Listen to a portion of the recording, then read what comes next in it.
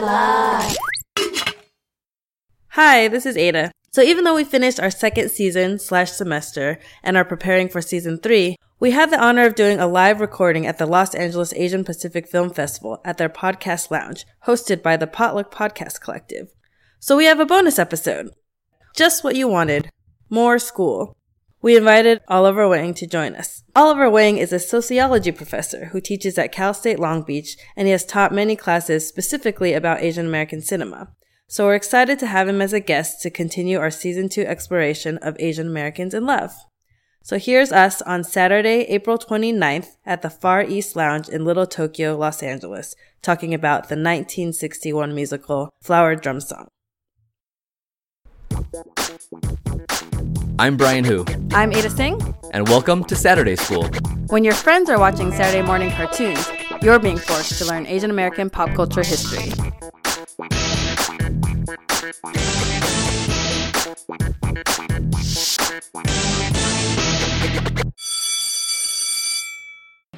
Welcome to Saturday School. You might be thinking, I thought Saturday school was over. It's summer school time. Just because it's summer doesn't mean we stop learning, right? Yeah, this is the cram school edition where you get ahead of your peers for the fall. This is the Kumon of podcasting, is what you're saying? It absolutely is. I should introduce our special guest. We have Oliver Wang here today. He is it's hard to introduce you because it's basically like 7 things in a row. But professor, author, DJ, pop culture critic, journalist. There you go. Anything else? Yeah. I think that ballet covers dancer. Father, my daughter's. Yeah. My daughter, who refused to join us on this today, but she is sitting here, so she's in the house. So shout out to Ella. The last time we did a live podcast episode like this, we had Michael Kang, and we forced his 2 daughters to come to Saturday school. So we tried to do that again, but his daughters are approximately 5 and 7, and your daughter is 12. Yeah, it's a little bit harder to force a 12-year-old to come. I have a 12-year-old nephew, so when I asked you, I was thinking, I don't know if this is going to work. But that's the perfect summation of Saturday school. She wants to be a writer eventually, so I thought she would not pass up the opportunity. But I think mostly she didn't want to have to sit through Flower Drum Song, which I can slightly relate to, but That's so it's a fun film. So let me just say this much. I am so excited to be here with the 2 of you. I'm so hyped right now. So we're really excited to have you. Yes, yeah. Because we've looked up to you basically our entire lives. Same here. I love the work that you guys are doing, and I love that you have a podcast dedicated to talking about Asian American cinema. Wow. I mean, this is the great thing about the state of media in 2017 is that can be a thing. I mean, if that had existed 10, 15 years ago, I mean, I would have jumped all over it back then. So I'm really excited that the 2 of you are doing this. I'm very, very honored to be here as a guest. It's been a lot of fun. I mean, just to remind ourselves, there's a lot of Asian American cinema There is. that we can dig out of the archives. A lot of it's quite bad, but we don't have to talk about that. We talk about that, too. We'll talk about it. We will definitely talk about it. Don't get me started. Brian and I started writing at Asia Pacific Arts, and that's how I met you. I don't know. That's how we met, yeah. Because then you, even though you were already well established by then, you contributed to I did. I mean, I publication. think I might have still been in grad school at that point, but when I discovered APA Arts, and this was out of UCLA, right? I was like, wow, this was sort of the Asian American college newspaper I'd waited my whole life to see, and it just unfortunately wasn't at my college, but it was just a really great outlet, and I immediately was like, I want to do something for this. So, yeah. For people who are just joining us, our first season we did Asian American comedies, and our second season was on Asian Americans in love. And I asked you what Asian American romances stick out to you over the years, because we know that you've been watching a lot of Asian American films.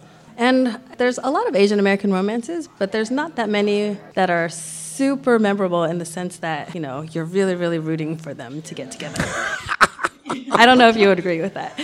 Most films have romance. It's just like this thing that we do as when we write scripts. We just feel like someone needs to get together. Right. But it always feels like an obligation as opposed to we want to talk about romance. We want to talk about like attraction.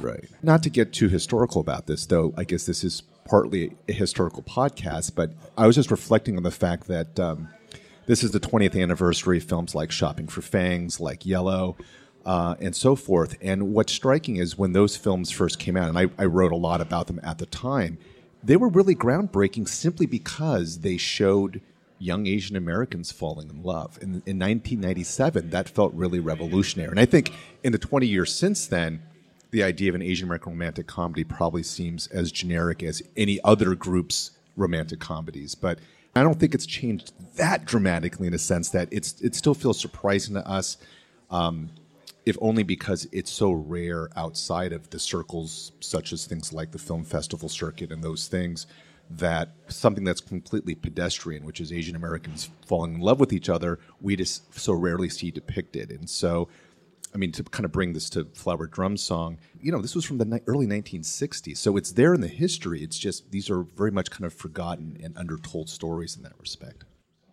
Well, it's interesting you bring up the class of 1997. I mean, those films had romance in them, but I don't think we remember them as romantic films. And because they're not genre films in that way, I think first and foremost they want to be indie films. Yeah. And I think that's also a break from the Flower Drum Songs, which are more overtly, we are performing a kind of genre. And I think now looking back on it, we kind of cherish the fact that there were these kind of genre attempts outside of just trying to be indie and trying to be authentic and to the streets. Right. I mean, I blame Tarantino a lot because I think Yellow and Shopping for Fangs both owe a lot to very non-linear kind of postmodern storytelling. And I'm not saying it's all Tarantino, but it very much was in that 90s mode of indie films that Brian's talking about. And then what we've seen in the 20 years since then is sort of more of an embrace of just classic genre in that respect. So out of all the films that you've seen, why was it Flower Drum Song that you want to talk about? I think, number one, it's an interesting film to debate about whether or not it qualifies as Asian American. And partially it's because the writer and director of the film and of the musical that it's based off of were not Chinese or Asian American, though the original source material, the book itself, was written by a Chinese American author. C.Y. Lee. Yes, exactly, C.Y. Lee. So I should qualify this by noting, I used to teach Asian American film and video at UC Berkeley back in the late 90s and early 00s.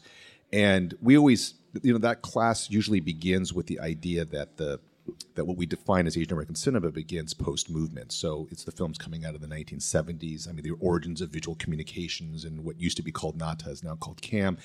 So, Chan is Missing is sort of like the first narrative feature film, but then Flower Drum Song never really fits comfortably into that narrative because it's so much earlier, because it's pre-movement, and because it is this big Hollywood Rodgers and Hammerstein production.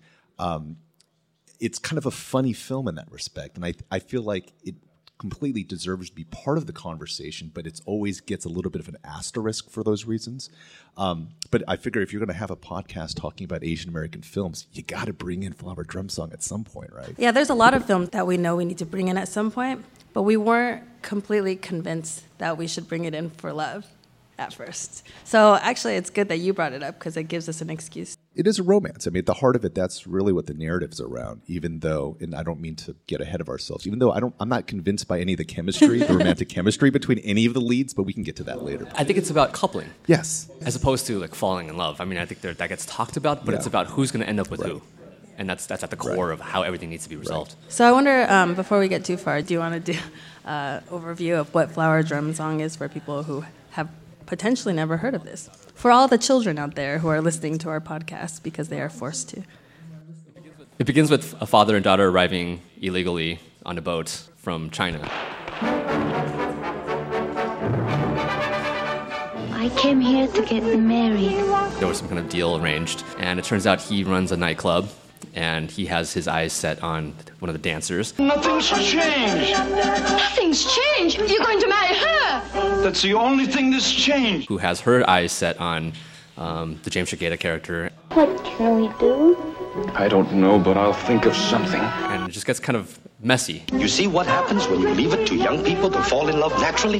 You and your American plan. And then it becomes a conflict between those who are first generation and second generation. This is not China. This is a different world. And here a man has a right to choose his own wife. As well as those who are Americanized versus non-Americanized. And it plays out through song and dance. And at the end, somebody needs to get together, and so we can live happily ever after. Yeah, it's not just a love triangle. It's a love. At least a rectangle. I think it's a pentagram, actually. Well, the pentagram, the fifth element, is the most interesting. We should mention the casting because, I mean, these are some heavyweights of Asian American talent of the post-war period, but pre-movement period. Yeah, so the daughter is played by Miyoshi Umeki, who to this day is the only person of Asian descent Asian American women to win an Oscar for acting. That happened in the 1950s for Sayonara, and has not happened since. This is where normally someone would put in like an Emma Stone or Scarlett Johansson joke, but we don't have to go there. And then Nancy Kwan is fresh off of her success in the role of Susie Wong, so she was pretty well known. James Shigeta was a crooner, a good-looking guy. He was in Crimson Kimono. He'd already done Crimson Kimono Yes. by that point, Yeah. right? Yeah. That was our season 2. Season premiere. Great episode, by the way. Thanks. We started with James Shigeta, and we come back to James Shigeta. And then you have Jack Sue, who plays the nightclub owner, Sammy Fong, and he had a big role a couple of decades later on the Barney Miller Show. So I think along with Pat Morita, he was one of the few Asian faces you would have seen on network television in a particular generation. I love that Benson Fong, who plays the kind of paternal father figure, is only a year older than the other main principals, but he's made to look very old in it. And then James Hong is in it as a supporting role. Oh my God, that's right, yeah. A very young James Hong, right? You recognize that voice. But I think it's interesting that you mentioned that Jack Sue was on television. I think just by necessity, a lot of these performers at the time had to be from stage, from television, from film. They had to have careers that span different sorts of media. You being a historian of Asian American music, can you say a little bit more about some of their music careers?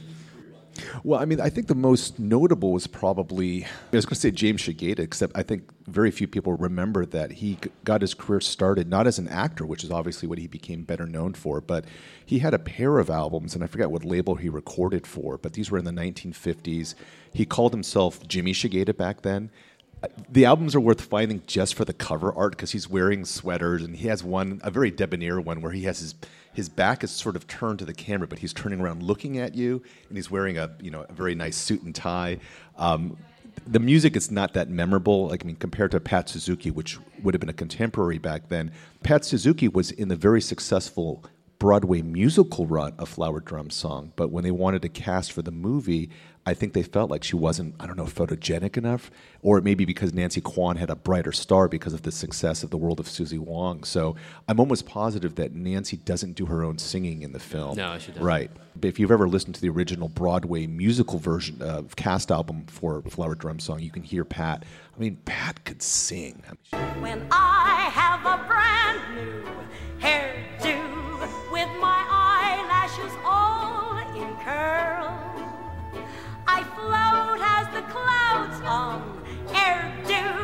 I enjoy being a girl. So yeah, I think music and really a lot of nightclub stuff. And the Flower Drum Song is very much built around the explosive Chinatown nightclub scene in San Francisco of that era, which is something that gets written about in Arthur Dong's Forbidden City, USA. Looks at that whole history. And so I think the film takes advantage of the fact that you have this nightclub industry happening in SF Chinatown in that era, and the film manages to really blend in a lot of that real life history happening behind the scenes. I have 2 pieces of trivia, and it's not because I'm a music historian, but because I watched the DVD of Flower Drum Song with the Nancy Kwan commentary. I haven't seen that. So you mentioned James Shigeta. He had a singing career before in Japan, actually. Miyoshi Umeki did too, and they actually knew each other back in Japan before they came over and did Flower Drum Song together. Okay. And then the story behind Jack Sue being involved is that they were doing research for Flower Drum Song, and then they found a nightclub in San Francisco. And he was working there as like a stand-up, as a host, and Gene Kelly at the time was the one directing the stage production. So he's the one who saw Jack Sue and brought him over to do the stage show. And during the stage version, he was a supporting character. And then eventually he became the Sammy Fong role. And then he made it his own in the film. He was really great in the film. A lot of physical humor. You could see that he had a background in doing comedy because he really is the comic relief for much of the film. He's also great. I think dramatically he's very strong in the film, better than most of the actors. He's the one who probably surprised me the most in terms of when I first see him on screen and what I expect of him versus how I feel about him towards the end. That's kind of vague, but let's just jump straight into these love stories, I guess. So you guys have probably seen this multiple times a long time ago, but I actually just watched it last week. What'd you think? It was kind of funny because I was watching the movie going, wait, who am I rooting for? And it's sort of none of them. Yeah, a little bit. Do you want to explain why for you? I don't know if it's the same. Well, okay, so I just assumed the couple was James Shigeta and Nancy Kwan, just purely aesthetically, right? Because of the 2 best-looking people, is that what you're saying? Okay. Definitely. And Nancy Kwan is on the cover of the DVD. Right. because she's Nancy Kwan. yeah, exactly. You're introduced to the Jack Sue Nancy Kwan relationship first, and she's like the dancer at the nightclub, and he's the nightclub owner. And you can tell he's like much older than her, and there's sort of a, he buys her a lot of things, and she like throws these fits and stuff. So you don't naturally root for that couple. But then she finds James Shigeda's character, and they're beautiful, right? They're like singing together in like these beautiful sets of San Francisco. At first, you think, oh yeah, you root for them. But then, like Nancy Kwan's character, her intentions aren't pure. So then you're not sure if you're supposed to root for them. That didn't necessarily take her out because, she could have a change of heart, blah, blah, blah. Then there's also the Miyoshi Umeki character, who's the Chinese bride. And I think I didn't know what to do with her at first because I don't think I saw her as, the Oscar winner who I bet people at the time, when they saw the movie at first, like she was probably one of the biggest stars of the film at the point. So maybe it was easier for them to root for her naturally. But because, I'm looking at it how many years later, like she was sort of this passive, quiet girl that would just be married to whoever the contract demanded. So I didn't necessarily root for her either. And then there was another character which makes the, what is it called, Pentagon? She's like an old friend of James Shigeda's character, but also a seamstress for Nancy Kwan. I don't know how that works in, but she's the friend zone. Yeah. She was in the friend zone. She was in the friend zone, but she was also not like, I don't want to say that like it's bad to be on the extremes, but like, you have this one extreme, which is kind of the Asian American women stereotype of being very, very passive and very quiet. And then the other extreme, which is kind of this dragon lady, like I'm going to like seduce you and get whatever I want. And she was kind of like the middle ground that I think maybe was more relatable, even though she didn't have as much, at first she didn't have as much screen time, but then she probably has like the most amazing dance number in the entire, especially after that dance number. Yeah. I was like, oh yeah, what are you doing, James Shigeda? I'm totally Team Helen. I was kind of Team Helen until I realized James Shigeda couldn't get his act together, and I was like, I don't know if he deserves her. I've never read the original novel. Have either of you? I have. So does the Helen Chow character exist in the original novel? Not only does she exist, but she commits suicide. Whoa, it's dark. It's really dark, yeah. Because she doesn't get the man, is that? I think she felt compromised by spending a night with him. Ooh. Oh, in the novel, they actually have an affair. In the film, they don't. She just pines over him, and then he comes back to her place after kind of drunken night, but then he passes out on the couch. She just takes care of him. Yeah. So it's much more innocent in the film. Ooh, I kind of like the film less knowing this from the source material now. Oh, that's sordid. When I saw you say Team Helen, I was like, that's what I thought too. But then I read that, and I was like, oh, I was not supposed to be Team Helen. What about you, Brian? I mean, I have a similar reaction. I think it's the Miyoshi Umeki character and the Nancy Kwan characters. They're placed as symbols, like one for Americanization, one for like retaining your traditional values as an Asian woman. And to me, both are just there to give a moral dilemma for James Shigeda's character.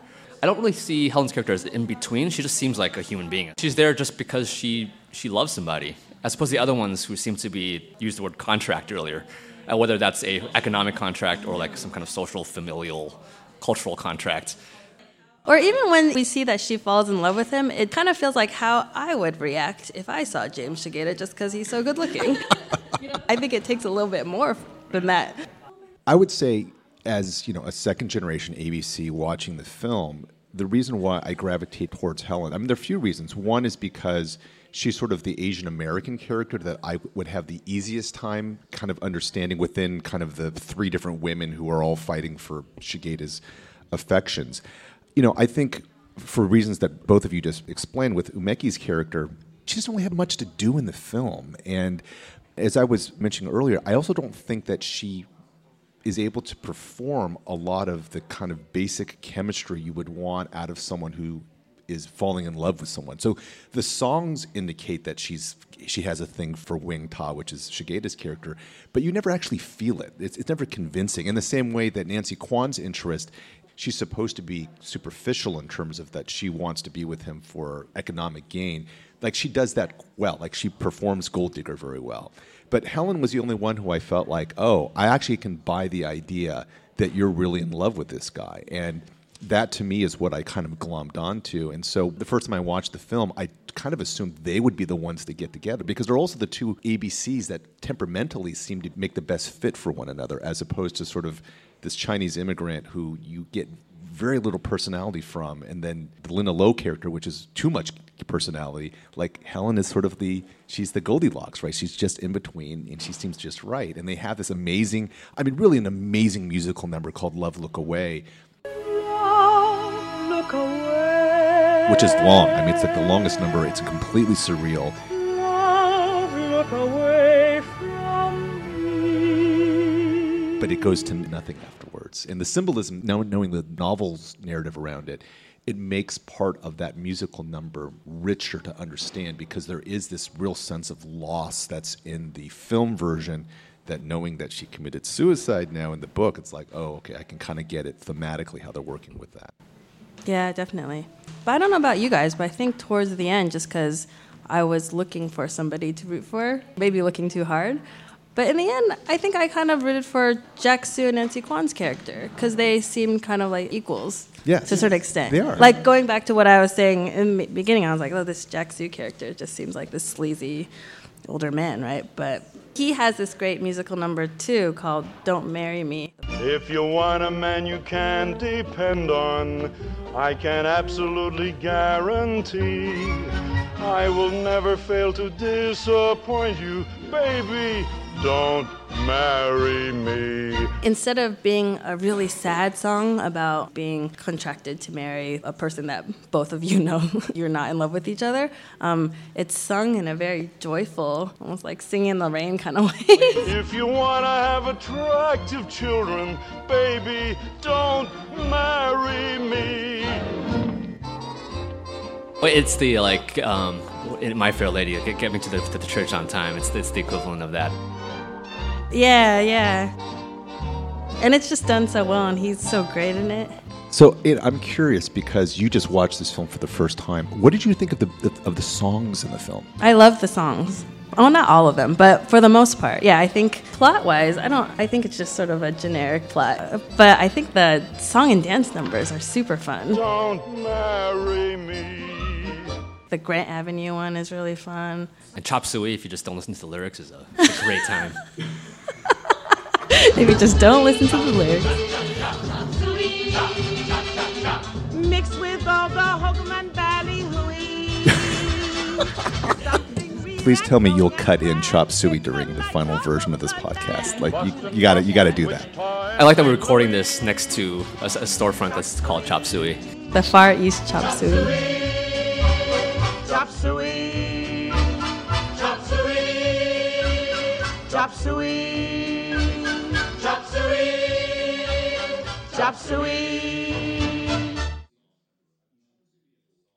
Chop Suey as a song is easy to ridicule, and if people get to listen to the lyrics, you'll understand why. But in the film, it does have this amazing dance sequence that kind of parallels and follows it, which I just thought was, the first time I saw it was just kind of mind-blowing because I just had not seen, and again, you got to remember, I saw this back in the mid-'90s for the first time. I just hadn't seen sort of Asian Americans singing and dancing in a classic Hollywood musical sort of way, so it was just very eye-opening at the time. And they're so cool. Yes. They look like they're like straight from Broadway. Yeah, they're great. Oh yeah, professionally trained, the whole nine, yeah. Nancy Kwan was actually, thinking of being a ballet. She went to ballet school. And Patrick Ariarte? Yeah. The brother. The younger brother. That's what I remember the most when I watched it for the first time. Him in a baseball outfit and that scene with the two younger girls.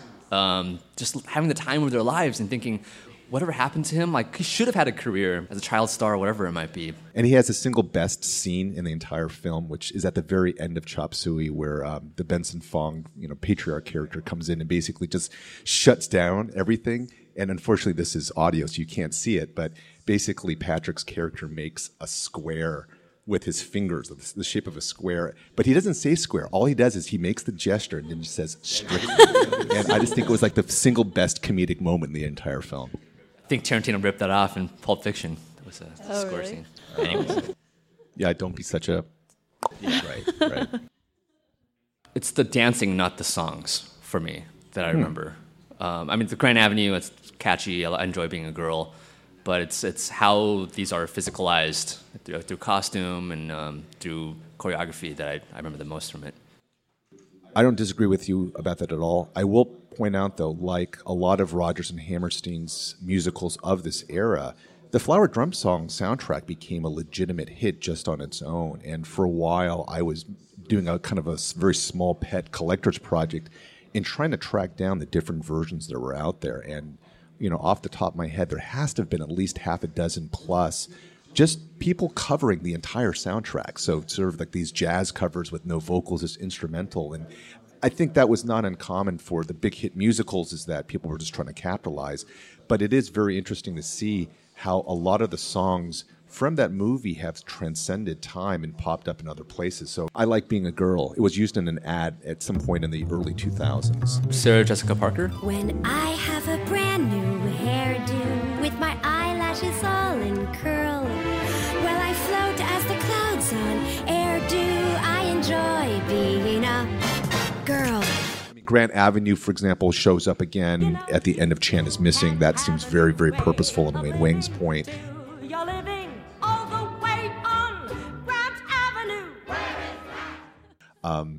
Sadly, Chop Suey has never had the second act in life that it so richly deserves. And Love Look Away is actually a really well-made ballad. Pat Suzuki does a version of it. She's recorded it at least twice. Don't ask me why I know these things. And she records a version of Love Look Away that's in a medley of songs from Flower Drum Song that was on one of her albums that then Renee Tajima uses in a scene from her documentary My America. It's an amazing version of it. She just gives it so much weight and depth to like kind of this forlorn love ballad. From me.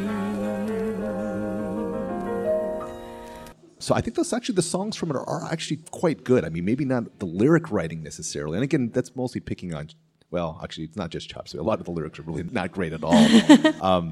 But, Rodgers and Hammerstein, they were okay back then. Like, they knew how to write a nice little ditty, I guess, yeah. And they did Sound of Music. Oh, yeah, Sound of Music. And for people who don't know, it was nominated for 5 Academy Awards, including Sound and Music for scoring. Ada wrote in her notes, we're looking at these very detailed, very colorful notes on the film, that those were the same categories that in 2006 Memoirs of a Geisha were also nominated for. I know. I'm not sure what that means.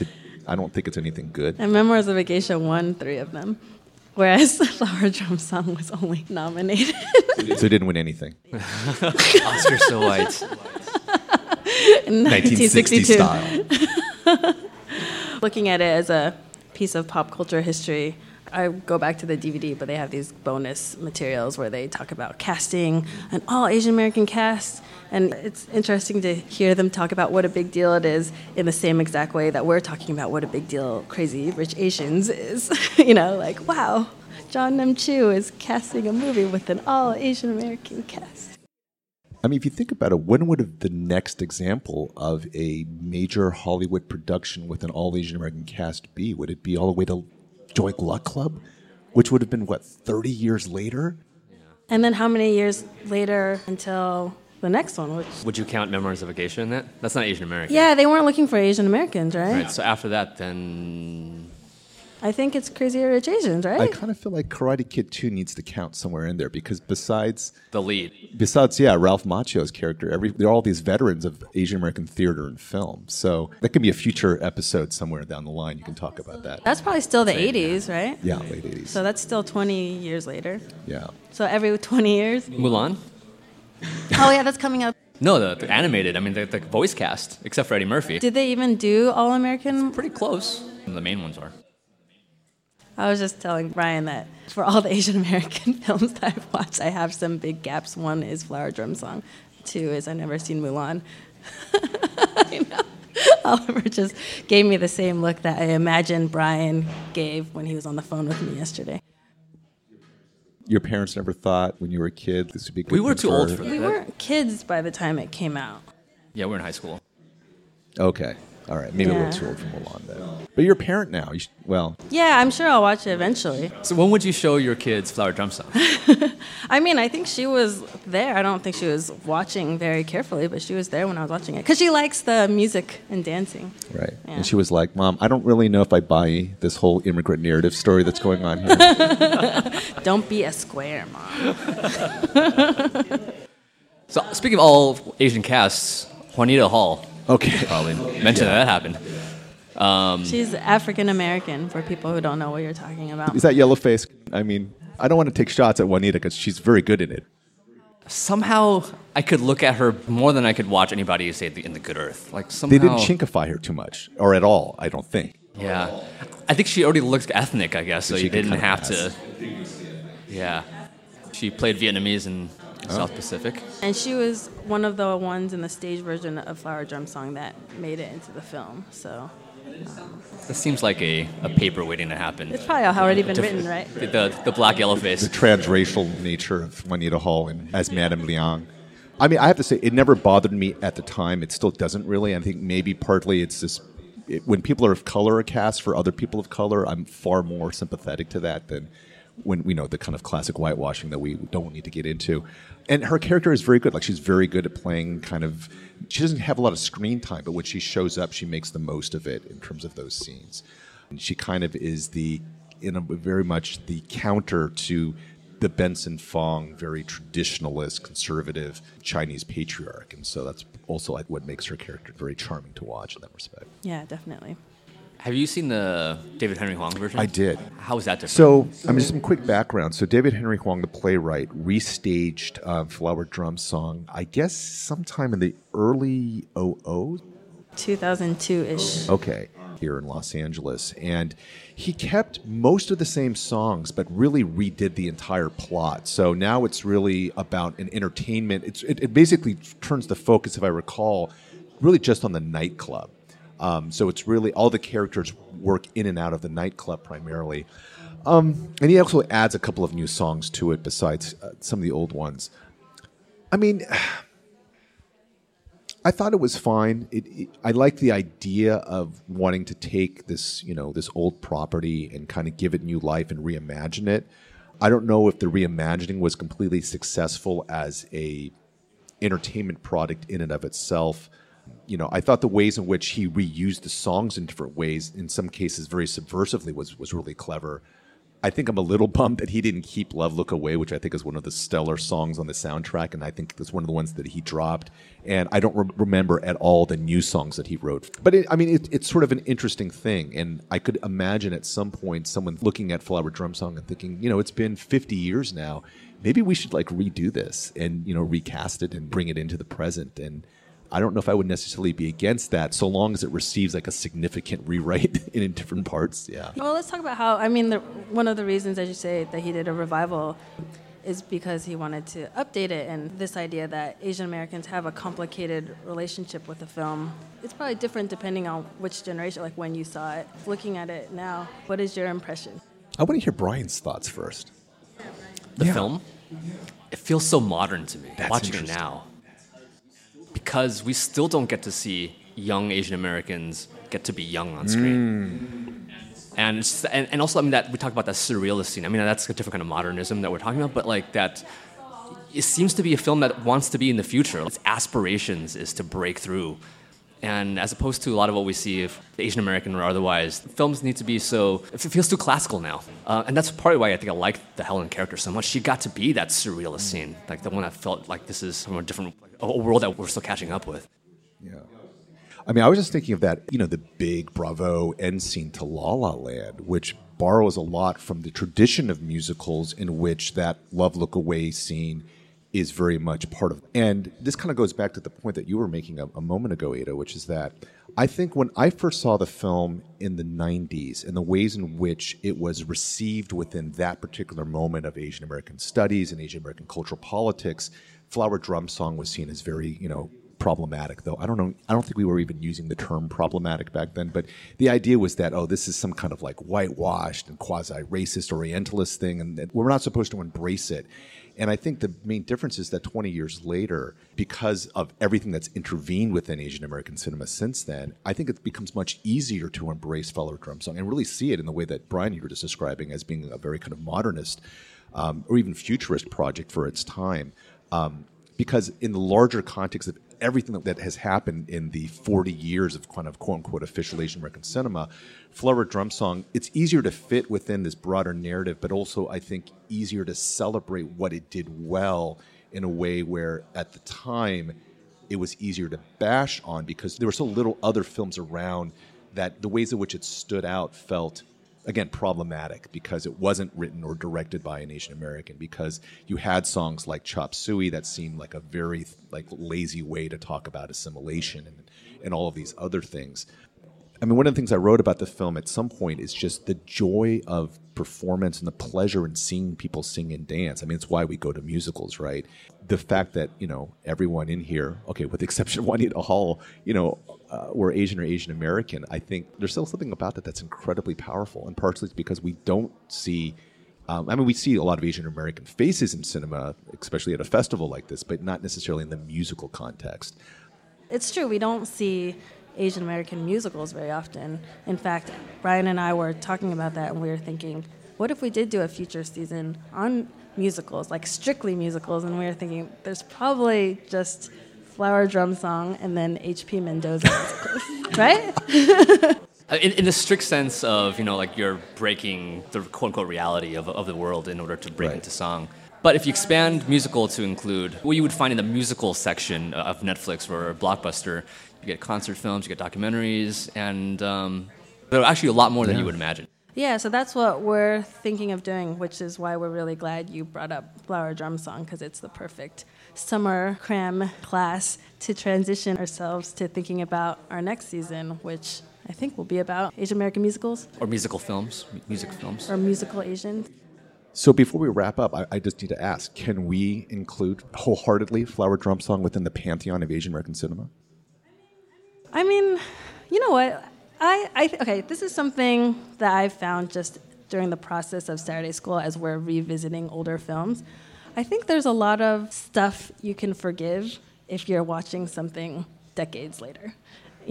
When I think about people finding Flower Drum Song problematic, it's not that I don't understand that. I completely understand that. And especially if it was during the time where that was the only representation and people assume that, Asian American women are only like this or like this. Like, I see why they would be very irritated by that. But, how many years later? 56. Crazy. That's crazy. I know. 56 years later, me watching it, I'm not saying everything is perfect now, but I'm not worried, that anyone thinks I'm either like Mei Lee or Linda Lo. So you're Helen. So, I think this is an integral part of Asian American. This is something we've always struggled with, and even working for a film festival now, how do we define the parameters of Asian American cinema? We played Dave Boyle's films. He's not Asian American, but he made White on Rice and Surrogate Valentine, and we fully embrace. And there are definitely moments watching Flower Drum Song where I feel like, I think there's an Asian American voice behind this. Whether it's a voice, like a spoken voice or singing voice, but also like a performance voice. And I think that certainly qualifies it in being talked about as Asian American film. And the sensibility, that C.Y. Lee was trying to get at, what was it like for that generation of Chinese Americans post-war but pre-65, which is, we don't really talk about it. And this is one of the few kind of documents from that particular moment that have survived. So I think just based on casting and theme, I think it completely belongs within that particular conversation, partly because of when it was done. It also stands both in a sense outside of that, but within it, if that sounds completely contradictory. But I certainly would not leave it out. And when I was teaching that aforementioned class at Berkeley, I would always show it most semesters because I thought it was important to bring in, partly to show that these themes around the generation gap, around the conflicts between immigrants and their American-born kids, these were not unique to sort of just the films emerging out of the 80s and 90s. This goes all the way back to Flower Drum Song. It goes all the way back to, Eat a Bowl of Tea, which was based off a novel written in kind of the same era too. So these are not new things that we're using cinema as a way to explore. It's really part of a much longer history of our cultural production and whatnot. it's time for us to wrap up. Thank you. But thank you so much for No, this is so joining fun. us. Please have me back. I love this. Yeah, definitely. I mean, especially if our next season is about music. What's the Asian American hip hop musical? We've got to think about that one.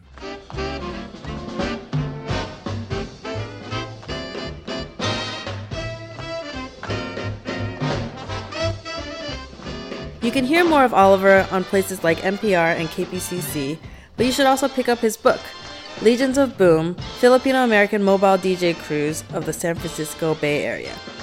Saturday School is a proud member of Potluck, a collective of podcasts that feature stories and voices from the Asian American community.